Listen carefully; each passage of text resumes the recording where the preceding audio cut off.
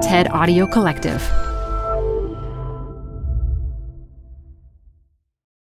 This episode is brought to you by Progressive Insurance.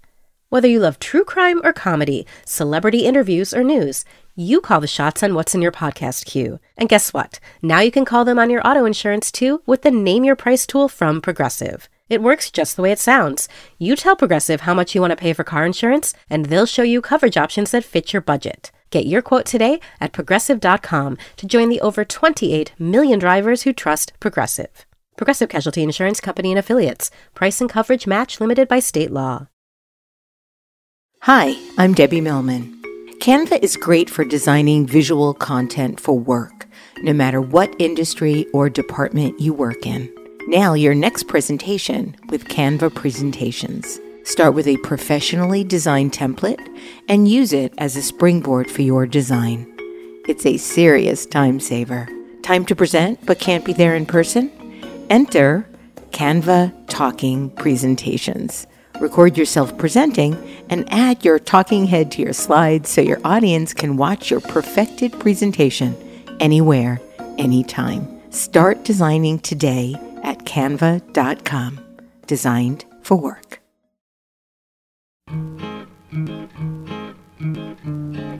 This is Design Matters with Debbie Millman from DesignObserver.com. For 11 years now, Debbie Millman has been talking with designers and other creative types about what they do, how they got to be who they are, and what they're thinking about. On this program, Debbie Millman talks with DJ Stout about his career in design. DJ Stout is a partner at Pentagram who lives in Texas. My whole philosophy is that nothing has meaning unless it actually comes from a smaller place. Anything that's known globally came from somewhere. So I really love being called a regionalist. The interview was recorded in front of a live audience at the South by Southwest Festival in Austin. It took place on March 12, 2017 at the Dropbox Podcast Studio. Here's Debbie Millman. DJ, thank you for being here. Oh, my pleasure. Let's talk about your life. DJ, you're a sixth-generation Texan, born in Alpine, which is in a tiny little town in West Texas in an area called the Big Bend. After your father became an officer in the Marine Corps, you moved nearly every year of your childhood, but you came back to Texas to make your life here. Why? The reason I was born in Alpine is my dad played for the Alpine Cowboys, which was a legendary baseball team. It was owned by a bigger-than-life Texas millionaire at the time named Herbert Coconut. Mr. Herbert, as he was called. Mr. Herbert. And when I was growing up, actually, when I was a kid, my dad was always talking about Mr. Coconut. Me and my brothers always thought that his name was Mr. Coconuts. But anyway, my dad, that's the reason I was born in Alpine. My dad played baseball there for about 3 or 4 years. And then he joined the Marine Corps, and so we started moving every single year. And so I lived all over the country, but I finally, when I had a chance, I came back to Texas, because that's where my roots are. So. You ended up writing a book about the Alpine Cowboys. What made you decide to do that? Well, actually what happened was, I've designed hundreds of books, but that was my first book that I wrote. And there was an author who contacted me, David Wilkinson. And he said, I want to talk to your dad because I heard that he played for the Alpine Cowboys. He started working on a book. It was a book of fiction. And he wanted information about this character that he was developing in the fiction book, this Alpine Cowboy player. And so then he started talking to my dad. He started talking to some ex-players. And he said, I'm going to do a history book about this amazing team. And he worked on it for about 6 or 7 years. And then he just ran out of gas. And so my dad called me one day and said, DJ, why don't you write the book? And I was like, well, that's great, except for I've never written a book before, and I really don't know that much about baseball. So I did. And part of the reason I went ahead and did it was I found all these really wonderful photographs. And so it's a big coffee table book. So if you ever want to read about the Alpine Cowboys, it's still available on Amazon. In addition to being a baseball player and a Marine, your dad was also a sports writer. And I understand that he encouraged you to write your own neighborhood newspapers in every town you lived in. And your first publication was called The Weekly Laugh, L-A-F. Right. So did you write and design the whole thing? What made you decide to take this on as a project? Well, because I was always the new kid on the block. We moved every single year, a couple times, twice a year. So I got over being shy really quickly. But my dad loved journalism, and he started encouraging me to do these little newspapers. And so I had these little rudimentary printing presses, and I would make these little newspapers, and I'd go hand them around to the people in the neighborhood, and it was a way to get to know people in the neighborhood, and they just thought it was crazy that I was doing this little newspaper, you know. And you did the whole thing yourself? I mean, you wrote it, you designed it? I wrote it and designed it, and then, but later when I would get into, if I'd go to a new school, I would ask them if they had a newspaper. And a lot of times they didn't have a paper, and I'd say, can I start one? Then I would put together a staff. And I figured out that having a magazine staff is a great way to make friends. So I had like a girl who did the fashion column. I had a sports guy. I had a guy who did investigative journalism. To this day, having worked on tons of magazines, I love being part of a editorial staff. It's my thing. There's something about that kind of collaboration. Yeah, and it forces, fulfilling. It forces them to be my friend. And how did you print these things? Well, at the beginning, my dad would buy me like whatever crappy printing press that was available that you could buy at the mall or something. Like a mimeograph machine? Well, at one point I had a mimeograph machine. Those blue paper that makes the blue ink. Right. that the schools would print out the tests on those, and then as soon as you got them, you would smell them. And I had one of those, and that was my other newspaper. It was called the Sea House Weekly. Sea House. Printed on the mimeograph. Yeah. Sea House, because the name of the school where I went that year was in what's called Sea House. Okay. So. Did you know at that point that you wanted to be a designer, or were you thinking about becoming a journalist, or what were you imagining for yourself at that point in your life? Well, in 1968, my dad was in Vietnam. And when he came back, I was living in Odessa, Texas. And my family went to the mall. And I'd been doing cartoon papers and drawing and doing my little newspaper and everything, but I didn't really understand what it was. And so we went to the mall, and there was a show of graphic design, which I'm sure was really fabulous there in Odessa, Texas. But I saw that, and I was like, Dad, that's what I want to do. What is this? And my dad said, this is commercial art, son. And I was like, that's what I want to do. Wow. And to this day, I actually kind of like the term commercial art. Why is that? Which is sort of, poo-pooed these days. But I like it because it includes the word art. And I always feel like everything that graphic designers do truly is an art.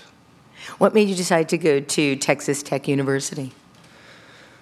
Well, I actually started college in Virginia because my dad was stationed there, at James Madison University. But then I decided to come back to Texas. I wanted to be where my mother was. My parents had been divorced, and my mother was living in Texas. And so I went to a school that was actually fairly close to where she was living, just to help her out. She was having kind of a hard time. And it turned out that it was a great place for me to go. And I worked on the newspaper, of course, there. So I had instant friends because, I was part of a newspaper staff. You had 2 jobs in school that had nothing to do with design and journalism. You worked as an electrician's assistant in a house factory early in the morning, and then you washed dishes at the dining hall during lunchtime. When did you have time to go to school? And so I would get up 6 o'clock in the morning, go work in this house factory.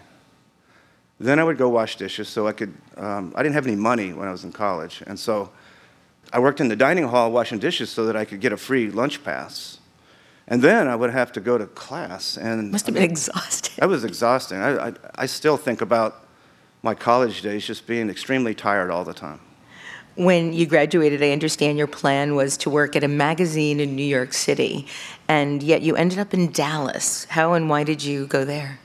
Well, like I said, I didn't have any money, so I had a really crummy car. And when I graduated, it was late spring, early summer. It was really hot in Texas. And my car didn't have any air conditioning. And so I got in the car. I said goodbye to my girlfriend at the time. I said, I'm going to New York. I'm going to go work at a magazine. Did you have any idea which magazine you wanted to work No, at? I just was going to go. And then I wanted to work at Vanity Fair. That was my thing. I'm going to New York City. I'm going to go work at Vanity Fair. Yeah. Didn't work out. I think I wanted to work for Esquire. That makes sense. Because that was my magazine, and still is. And so I started to go there, but my uncle was working for a big printing company in Dallas, my dad's brother. And he said, come see me first, DJ. And so I took a turn down to Dallas. He said, I can hook you up with a list of designers that I know, because I work at this, it was Williamson Printing. And one of the first designers that he had on his list was Woody Purtle. Woody Purtle ended up being your partner at He ended up being my Pentagram. partner, but he didn't hire me at the time. Really? He rejected you. He rejected me. I hope you've given him a lot of grief over that over the years. Actually. Yeah, Good. All I remember is I showed up to show him my book with Jack Unruh, very famous illustrator who just passed away, actually, last year. And Jack, I just remember Jack saying, Woody, there's this young designer just graduated from Texas Tech. He would really like you to look at his portfolio. And I can see Woody out kind of in the back of the place. That was when Woody was in Dallas. And Woody just had fear in his eyes. Why? I don't want to see this kid. Oh, well, He was very nice. But he still rejected you. Yeah, he rejected me because my portfolio actually was not that great, so I have to say. So. Well, I would have rejected me too. Really? So it's so interesting because John Madeir did a fantastic movie about you, a film about you and your life and your work. And now that I've seen it in retrospect, I'm really happy that Woody Purtle actually had a fairly significant part talking about what an amazing designer you are and what it means that you've been able to do this work in your career. But your first job out of school was working as a designer for Robert A. Wilson Associates, a small communications firm. And what made you decide to take that direction? Was it just that you got this job, you needed a job, and that was the job you took? Well, like I said, I went to Dallas, and I was just going to go there and stay with my uncle for a couple weeks.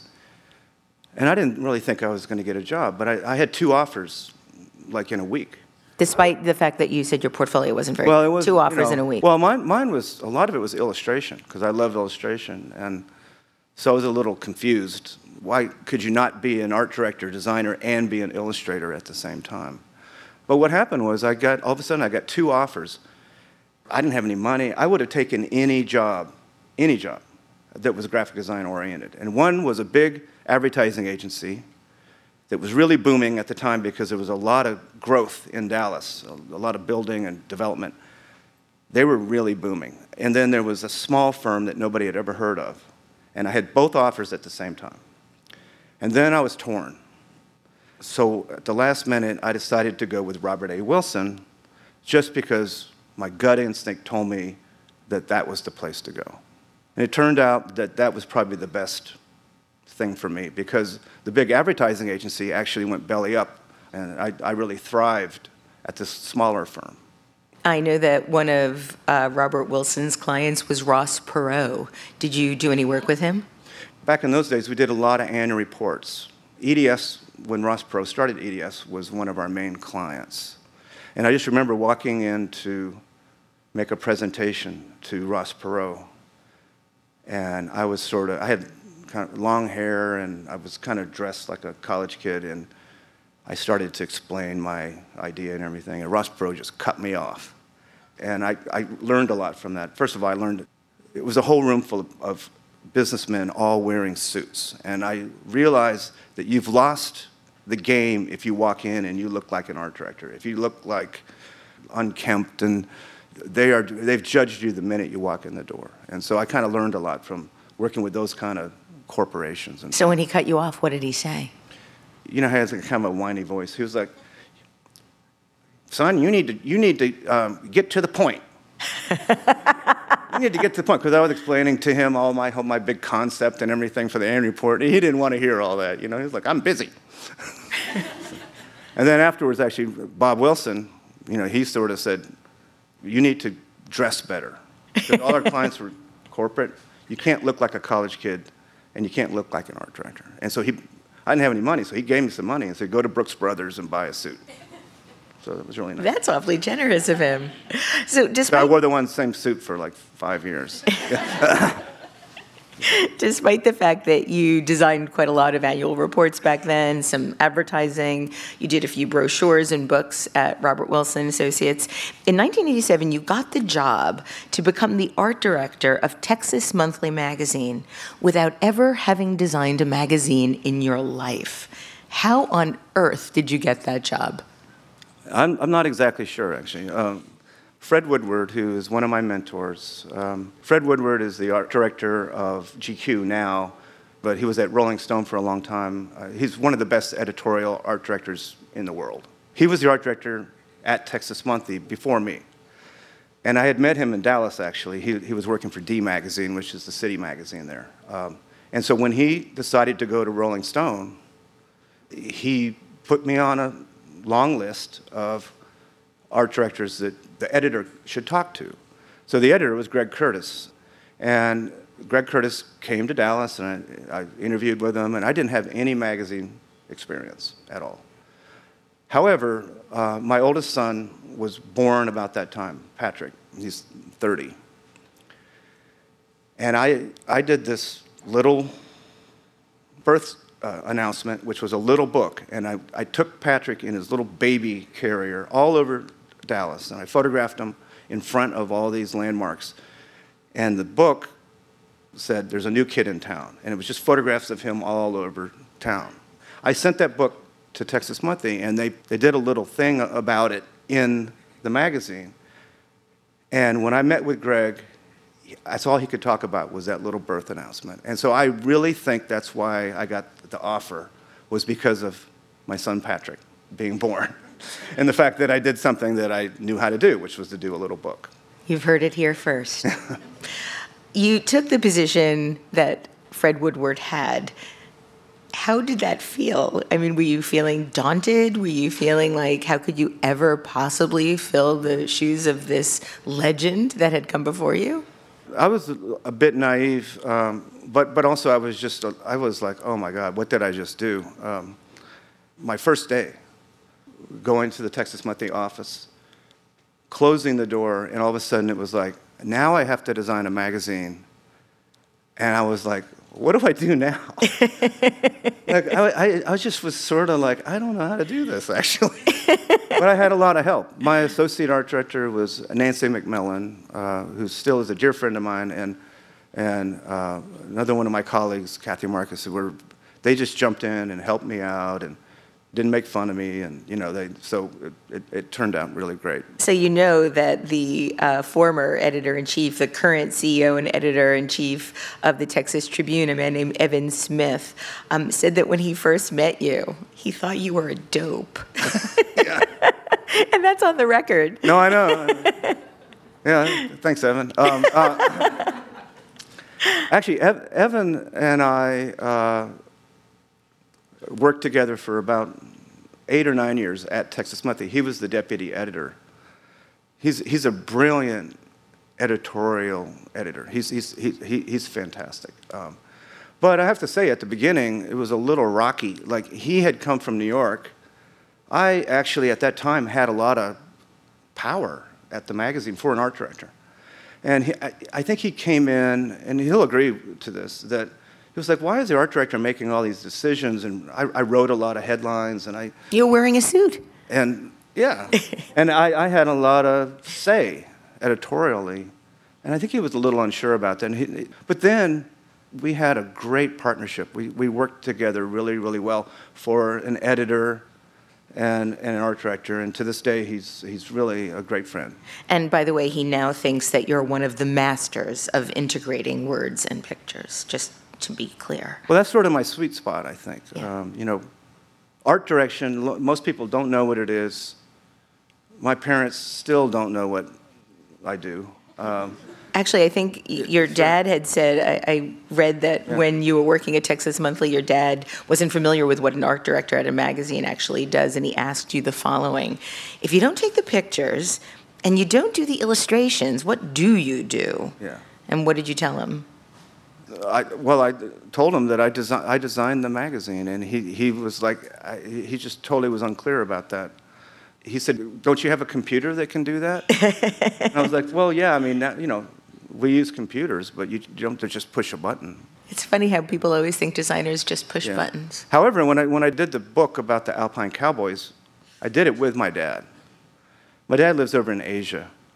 He's lived there for a long time, and we did that book together, and it was really great because it brought father and son together. Once we did the book, then he told me, "Now I understand what you do." The first cover you designed for Texas Monthly was about a doctor that was killing people, and you found out that right off the bat it was going to be the best-selling issue of the magazine in its history, your first issue. Yeah. And I read that this resulted in a self-described big head syndrome. Right. But that was quickly made rather small by the second cover you designed. So what happened, and what did you learn from that experience? Yeah, I started at this newsstand magazine, which is tricky because newsstand magazines are all about sales at that time, 1987. So there was a lot of chatter and a lot of hand-wringing because I'd never designed a magazine before, but also just like, here's this new guy, this new art director. Does he really understand about how to sell magazines? So this first story, we did this kind of weird photograph of a scary doctor lady, and with a sort of Joker-esque. She had like a mask, like a surgeon's mask with a scary smile on it and everything. My editor just said, "Okay, this is weird, but let's do it," and it became the best-selling issue. And so I couldn't even walk through the halls. My head was so big. And then I thought, this is nothing. Selling magazines is easy. The second issue was about Van Cliburn, who was a famous pianist who was living in Fort Worth at the time. And they just let me do whatever I wanted to, and we did this kind of Andy Warhol-esque looking cover. And they thought, well, he knows what he's doing. And so that issue was the worst selling in the history of the magazine. So I kind of got all that stuff out of the way in the first two issues. And what I realized, though, at that time was that, truthfully, it's all about content. Like, I could design the most beautiful-looking cover with the most beautiful type, the great colors, whatever, giant, headlines, whatever. It doesn't matter. It's the combination of the visual and a great story. And that story about this woman who was killing people was a great story. It was really an interesting story, and that's why it sold so well. And so later at the magazine, if the editorial team came to me and said, "We want this to be the cover," I would push back and I would say, "I'm telling you, that is not going to sell. It's just not going to sell because the story's not good enough." A lot of times what happens is if a magazine doesn't sell well on the newsstand, they blame the art director right off the bat. But really, it's truly about the story.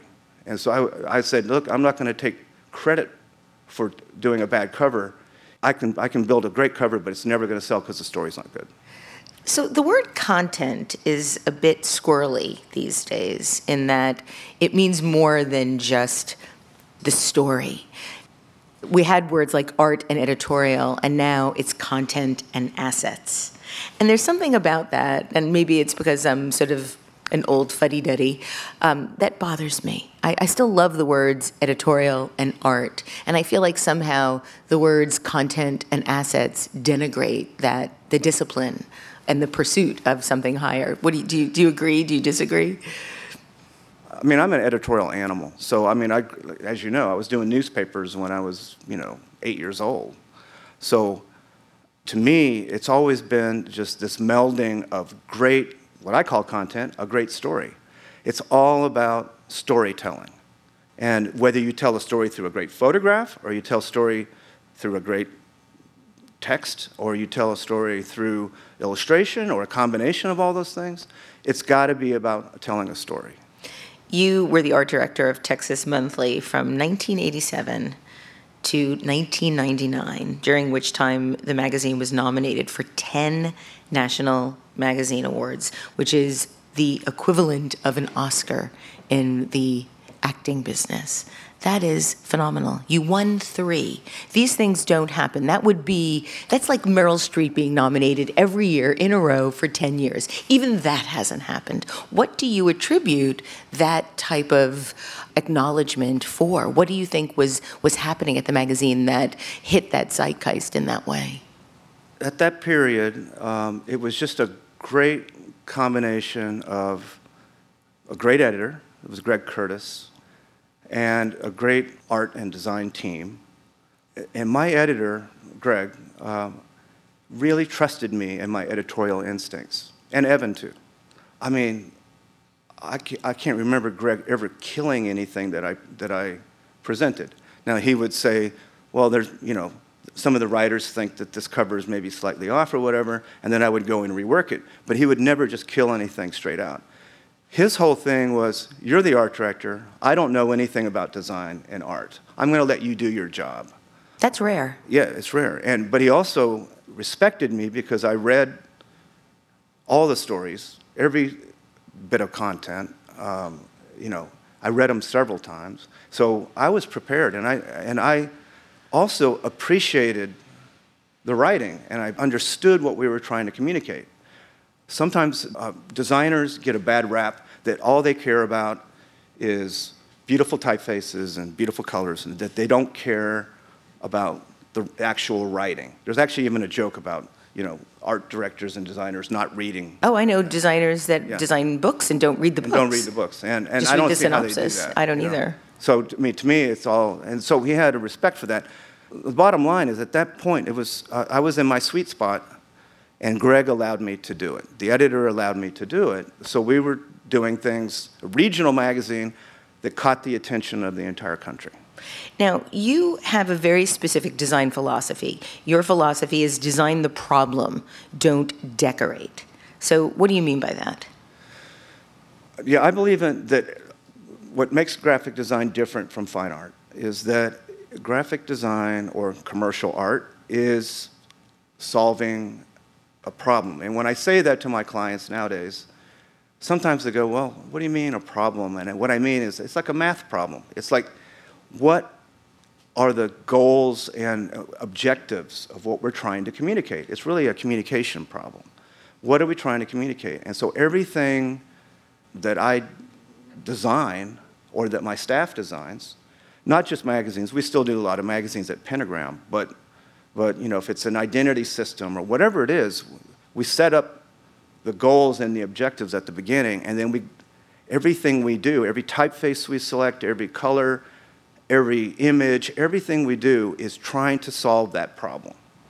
I just interviewed the legendary type designer, Ed Benguet, and it's rare that I have 2 back-to-back interviews so close. And Ed, actually, in my research, I found that he said this: type should be beautiful and screw readability. Which sort of flies in the face of your specific design philosophy. And here I am doing research on both of these legendary designers at the same time, and I'm like, wait, what should I believe? What's the truth? So how do you feel about that sort of beautiful type and screw readability? Well, I kind of believe in that too. I mean, in situations. Yeah. See, it depends on what you're doing. I mean, believe me, my claim to fame, even to this day, is when designers say, oh, DJ Stout, they go, oh, he's that guy down in Texas that does all that crazy type, all that hand-drawn type. So even today with all the magazines we do, I do a lot of exploratory type solutions. A lot of it is hand-drawn. Like, I'm not afraid if it's the right communication, if it's the thing I'm trying to get across, to just do some scribbles and scan them in. But a lot of the typography that I've done for magazines over the years is actually hard to read. But my editors would allow me to do it. But it depends. I'm not totally against creating like display type that's a bit hard to read. I think that's okay. I think that readers can figure it out. So despite you being at the top of your game in 1999, being nominated for 10 National Magazine Awards, winning 3, you are invited to join Pentagram, one of the most prestigious design firms in the world, as a partner, and you leave Texas Monthly. Was that a hard decision? Was that just a no-brainer? Talk about how that happened. Actually, what happened was I had known Paula Scher. I've known Paula Scher for a long time. And Paula Scher is one of the most famous partners at Pentagram. Yeah, she's a fantastic, iconic designer, a great friend of mine.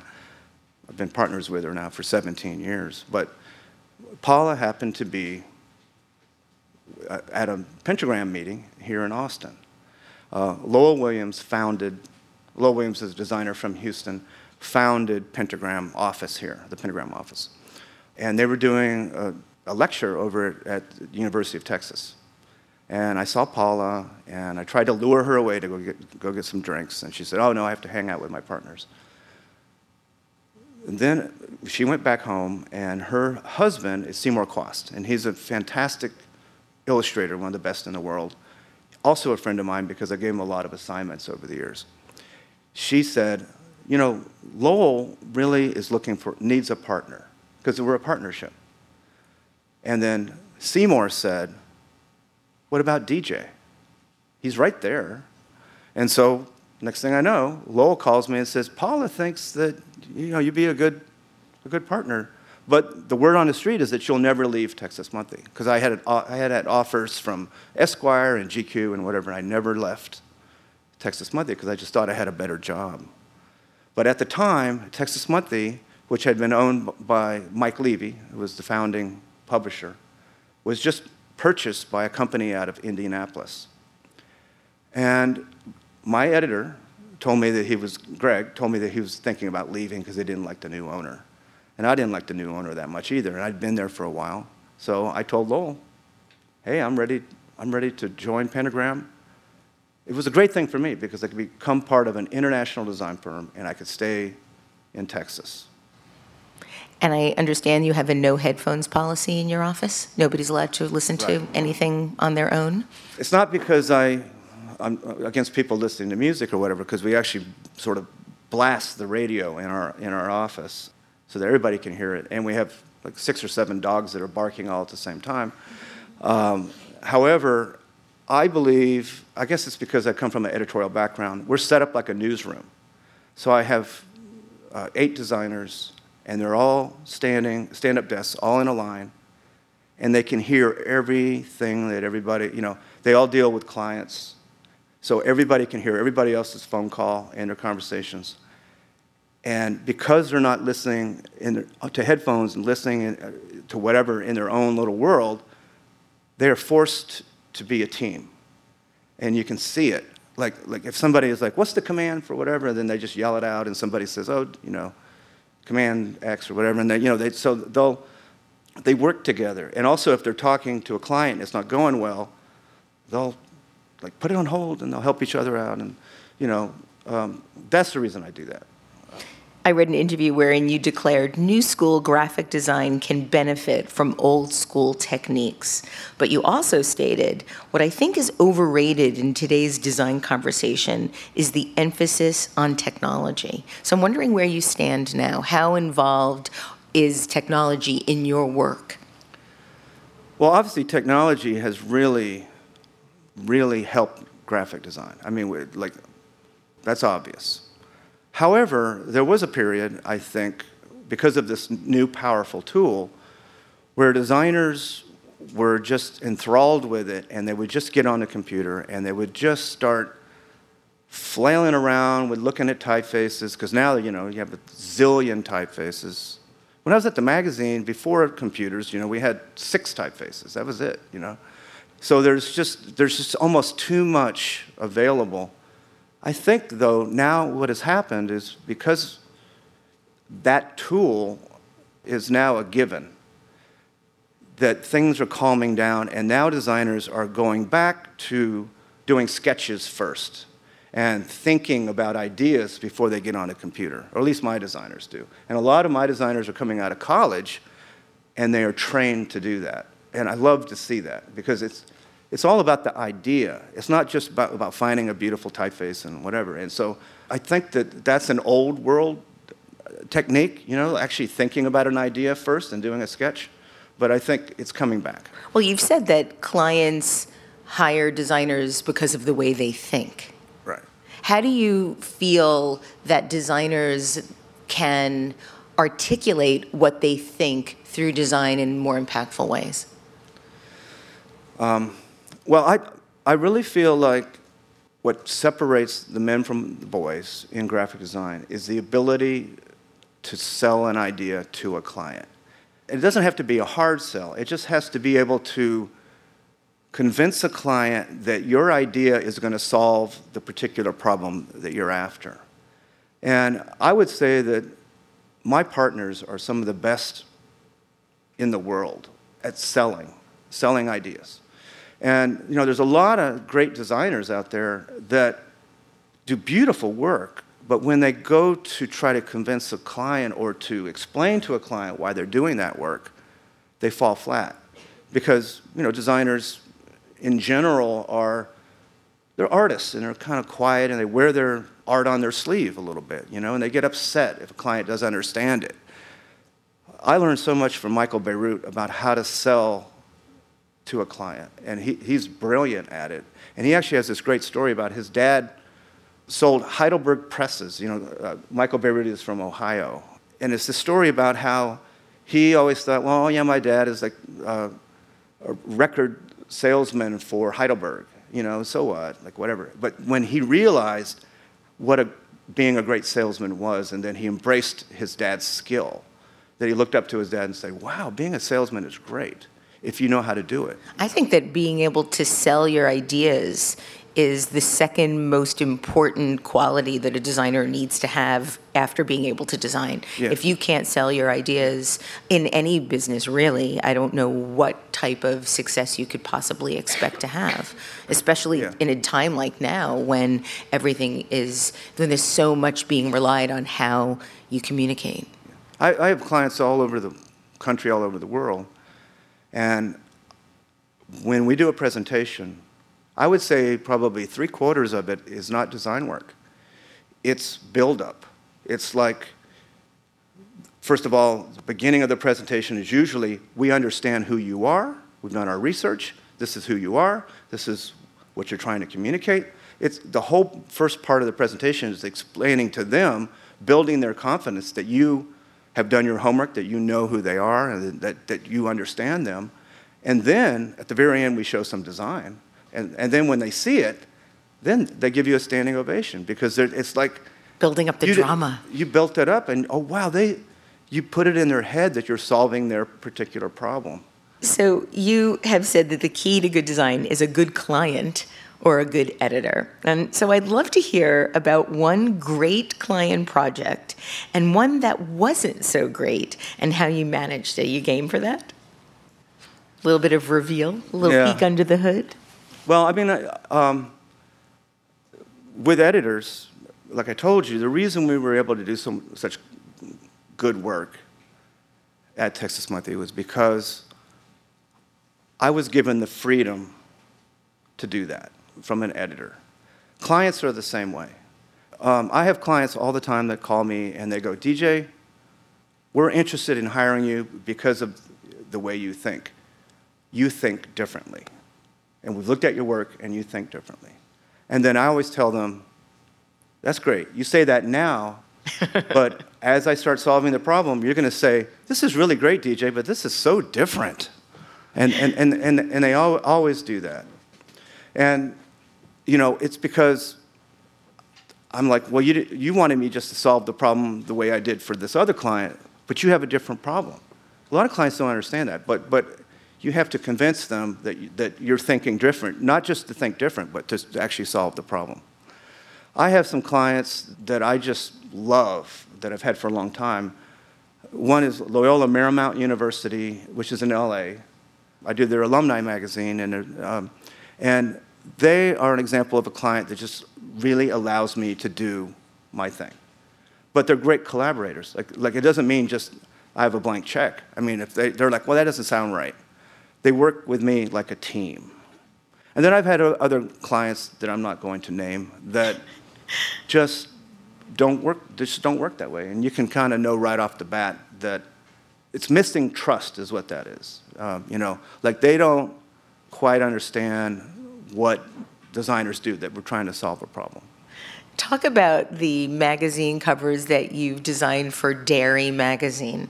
They're some of the most beautiful and most unusual design that I've seen in a while in terms of magazine cover models. I've done so many different kinds of magazines at Pentagram. And who knew there was a magazine called Dairy?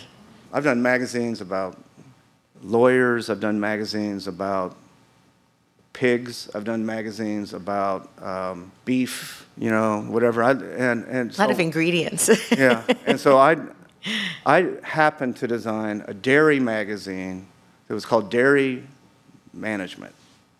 And it launched them to the top of the dairy magazine world. So the magazine that was at the bottom of the dairy magazine world was called Dairy Today. And they saw Dairy Management, and they called me and said, DJ, could you do something like really terrific that could get us more readers and more advertisers? And I was like, okay. But they didn't have a very big budget, or no budget. And so my idea was they were putting photographs on the cover that were just, the writer would go and just take a picture with his iPhone. A lot of times they were like a picture of a cow's udders with like scabs on them and stuff like that. It was just like too literal, because they are dealing with, disease and whatnot in the world of agriculture. But I said, you need to come up with something that's more of a brand, that's memorable. And they didn't have a budget. So what we did was I convinced them to just do portraits of cows on beautiful colored backgrounds, just portraits. I hired a photographer, fantastic photographer named Randall Ford. We went to a place that raises dairy cows for the dairy industry near Waco. I insisted that we use different colored backdrops for all these different cows. We photographed all these cows, put them on the cover, and then they had, with 1 day of shooting, they had enough covers to last them for 2 years. When those covers went out on the internet, it just went viral. How would you describe the covers for anybody that hasn't seen? And Dairy Magazine is probably something that not very many people in the room have a subscription to. Yeah. So describe the magazines, because you approached the photography as if you were shooting supermodels. Yeah. Like I said, I did a whole bunch of different kinds of magazines. I did a beef magazine. What I found out from our research is people who raise cattle to be steaks, they don't name their cows and they don't get to know them. What I found out from talking to dairy people is a lot of times they're family businesses, and they name their cows because they are getting milk from those cows, and they love their cows. They're like part of the family. They really are. So the idea was, let's photograph them like they're part of the family. Like, let's do loving, beautiful portraits of cows. At first, these guys are agriculture guys. They're like, what's this guy talking about? And they were like, what are you trying to do, Jay? I'm trying to do a portrait. And they're like, well, what do you want to get out of the cow? I said, I'm trying to get a little, personality. And they were like, we love our dairy cows, but they don't have any personality, DJ. And but they do. Yeah, they do. They do. The photographs turned out so nicely. We actually have big prints of them in our office. So, when people come over, they're like, wow, you guys really like cows here in Texas. So let's switch gears a little bit and talk about how you created the iconic neon pinup girl for Lucy's Fried Chicken. So I don't know how many people here know about Lucy's Fried Chicken, but it's a wonderful Austin institution. They've really captured sort of what Austin's about, I think. Well, I think everybody here at South by Southwest has probably encountered Lucy. It's a great hang, and the owner contacted us for the first one. The first one is on South Congress, which is kind of a street that has an amazing, iconic neon signs. Most of them done by this old school neon guy named Evan Voiles, who's a great friend of mine. And he said, I want to create a sign that's like the other great iconic neon signs on South Congress for my restaurant. But he said, I learned how to cook fried chicken from my grandmother, and so I want this to be a tribute to my grandmother. His grandmother's name was Lucy. And so he named the restaurant after her. And he said, but I really want it to be kind of like a sexy pinup girl. And the way he described it was like a 1940s pinup girl painting, like on the nose cone of a bomber, like in World War II, one of those kind of things. And then I said, well, James, don't you think that's a little racy, for your grandmother? And he said, well, he was like, your daughter's name is Lucy, too. Wait, he should have seen his grandmother? You should have seen my grandmother.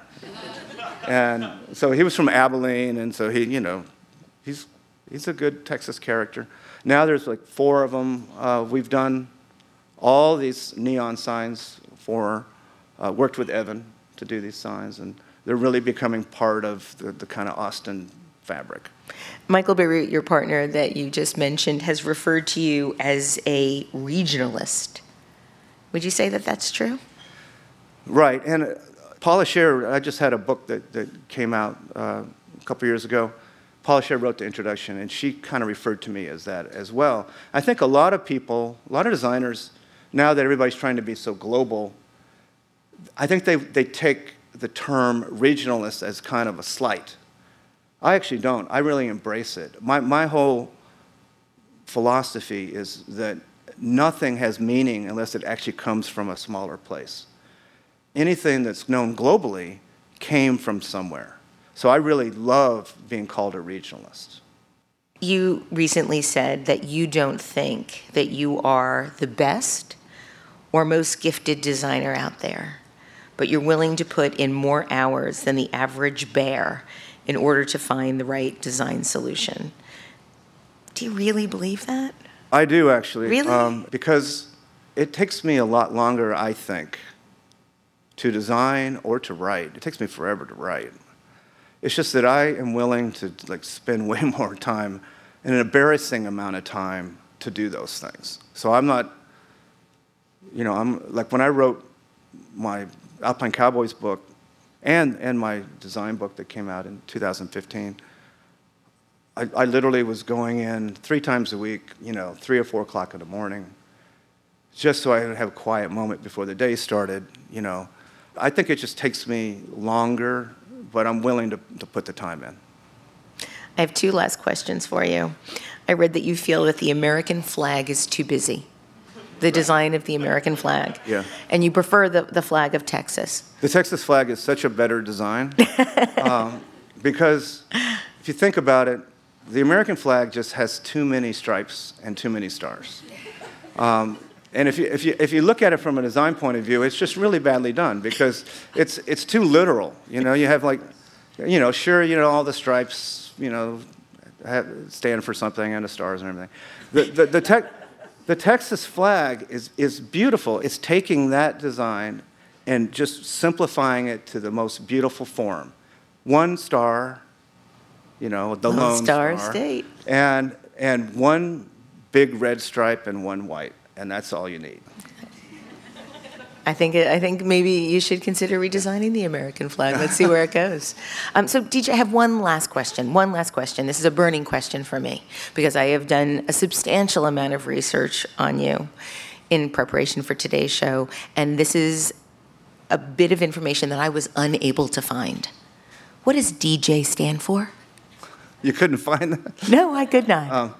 My father is named Doyle Stout Sr., Doyle Irwin Stout Sr., and so when I was born, our next-door neighbor said, it's too confusing having 2 Doyles, so my name is Doyle, Doyle Jr. And so the next-door neighbor said, I'm going to call him DJ. And at that time, there was a popular cartoon on TV, I'm showing my age, called Beanie and Cecil. And there was a guy on there called DJ, you dirty guy. And DJ stood for Dishonest John. and so he thought that was cute. And then so to this day, my name has always been DJ. But I am not a DJ. Because what happens all the time, like I'll go check into a hotel somewhere and it's late at night. And, and there'll be like somebody checking me in, and like, oh, DJ Stout. Like, what kind of music do you do, DJ? And I'm like, what? Like, I don't need music in my room. No, what kind of music do you do? Like, I don't do music. I don't even allow headphones at my office. Oh, DJ, thank you so much for making Texas more beautiful and the world more beautiful. And thank you for being on Design Matters today here at the Dropbox studio. Thanks, Debbie. This has been a real honor. Thank you. Thank you very much. Thank you. I'd like to thank you all for listening. And remember, we can talk about making a difference, we can make a difference, or we can do both. I'm Debbie Millman, and I look forward to talking with you again soon. Thank you, everybody. This episode of Design Matters was recorded by John McDonald at the South by Southwest Festival at the Dropbox Podcast Studio in Austin. Design Matters is produced by Curtis Fox with technical assistance by Mark Dudlick. The podcast is published exclusively by DesignObserver.com. You can subscribe to this free podcast in the iTunes Store.